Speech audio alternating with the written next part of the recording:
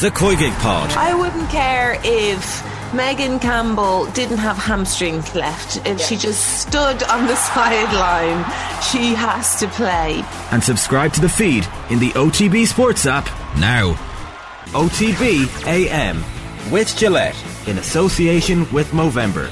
Effortless shave, magnificent Mo. In the Amber today, obviously, in the Gillette Labs performance rankings, was the Republic of Ireland World Cup draw. For more reaction to that, I'm delighted to say we got Kathleen McNamee with us. Kathleen, was it an Amber draw or was it a green draw? Was Nathan being a little bit harsh here?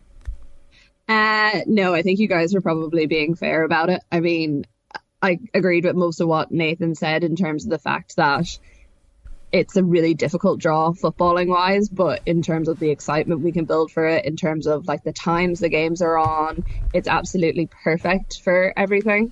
And I won't lie, like when I watched the draw, I was at a wedding on Friday night, so I was a little bit bleary-eyed, kind of like one eye open, following it on my phone.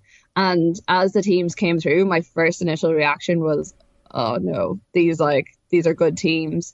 But then the more I thought about it, the more I was like, we definitely have the capabilities to get some results. I've looked at some of the like international reaction to the draw, and basically everyone is saying that we're going to come last in this group. Right. But I don't know. I feel like we could be the one that like trip people up, and I hope that's the case, especially by the time it comes around to next year. It was really disappointing to hear from Vera Pauw that like players like Jesu and Ellen Malloy probably won't be back. That was disappointing, but I hope that with the rest of the squad we have, and who knows as well who might come through in the next couple of months, who could provide a really interesting tournament for us. The interview that Vera did with John Duggan on Saturday, she spoke about knowing Nigeria very well from her time involved with South Africa. What should we expect from Nigeria, like, and how good a team are they? They're great. I think this year was the first, it's like only the third ever time that they haven't won WAFCON. They are, their star player, their kind of Kane McCabe is Aswala. She plays with Barcelona. She is one of their top strikers. She has had a few injury issues over the last year or so. So again, not that you would ever wish someone to be injured, but that's the sort of player that we would be watching for and seeing how she performs over the next while. I think what we can expect from Nigeria is a really tough game. In terms of rankings, we're in very different positions, but the majority of their players play in La Liga or Europe. I think they only have one player who actually plays in Nigeria. Everyone else is based outside of the country. So I think what we're getting there is a really attacking, fast style of football. We watch the La Liga a lot more now that Barcelona have kind of become the superpower that they have. And, you know, there's quite a few Atletico players on there, a few from Real Betis as well.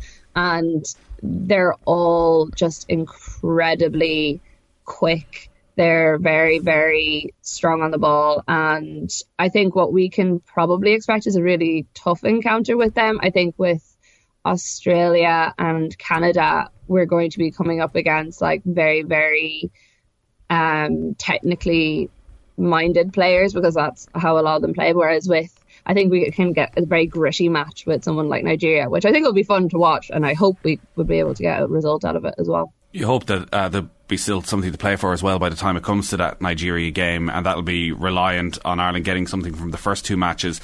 Canada don't have an exceptional record at World Cup finals, but they are the Olympic champions.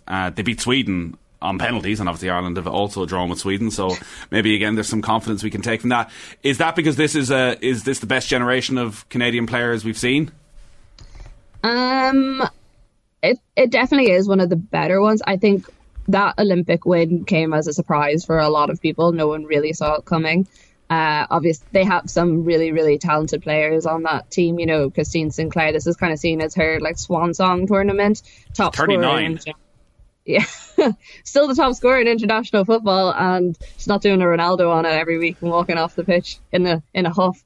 But I think for a player like her, it will be a really interesting tournament to see what she is actually able to do, because they're bringing up quite a few young players. You know, the likes of Jordan Hutima, who played with PSG for ages, and now she's over in the NWSL. Quinn,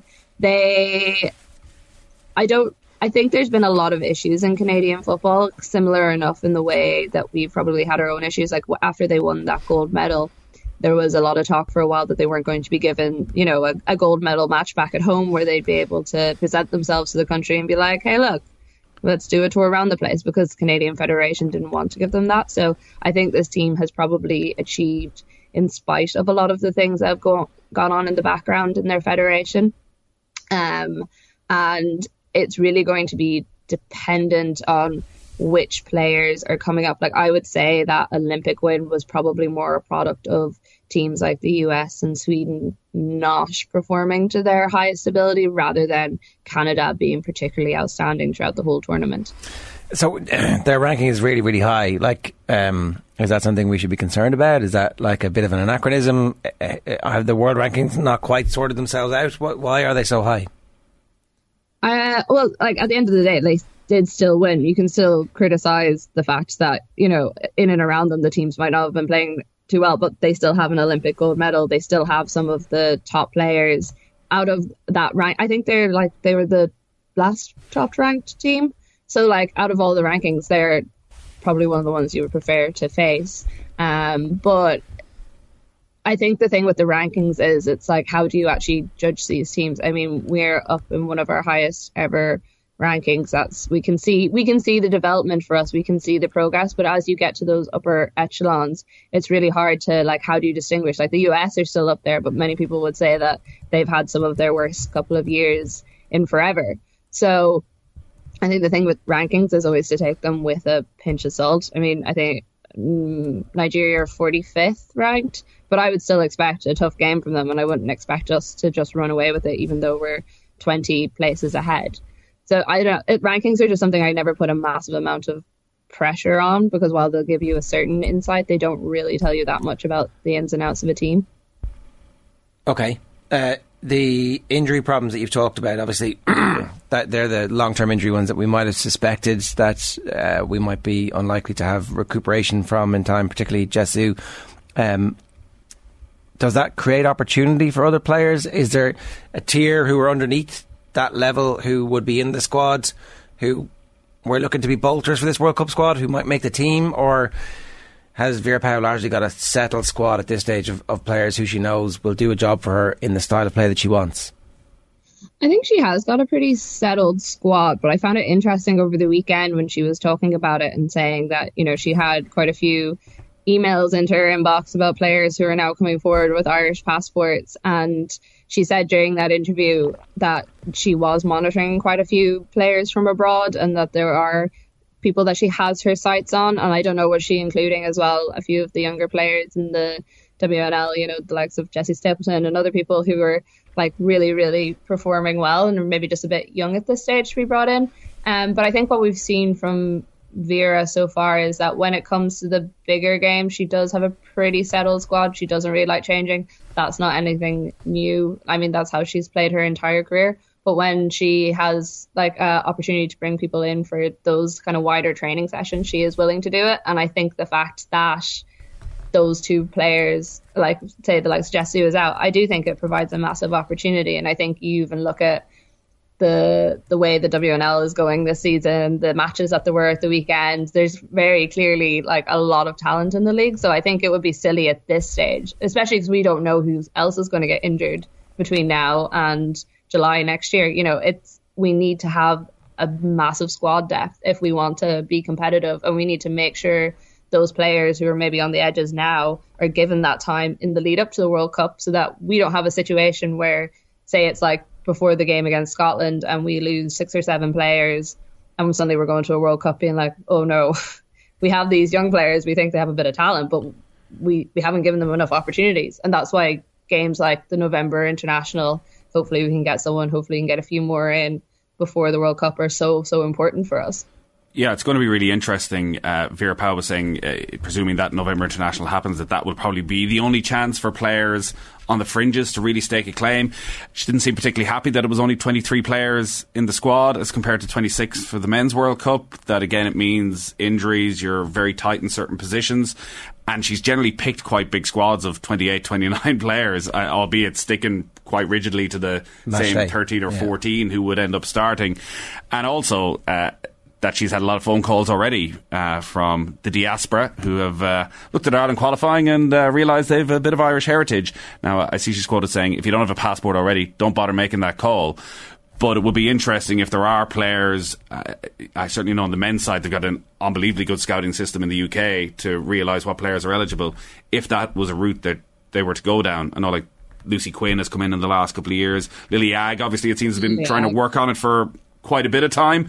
But I'm sure there are plenty of players there, and that's a big decision for Vera Pauw to make in terms of, could that cause disharmony if you're bringing somebody in from the outside when you have, as I say, so many players who've been there? Get them in now, and then, don't bring them to the World Cup, but then use them for the tournament after.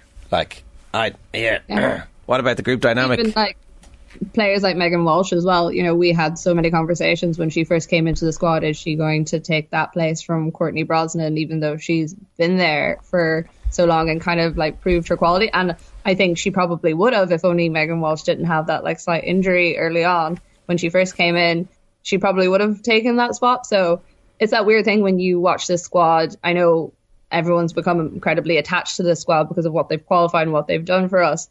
But we're also going to have to place that somewhere and realise that, this might not actually be the squad that goes, and chances are probably won't. People are going to miss out. People aren't going to go. We're going to have to place that aside somewhere and say, look at it quite coldly and be like, okay, well, what's our best chances at actually performing at this tournament? Yeah. Fairness, I think Vera Pauw is very capable of looking at it coldly and making those big decisions. Someone we like is getting dropped.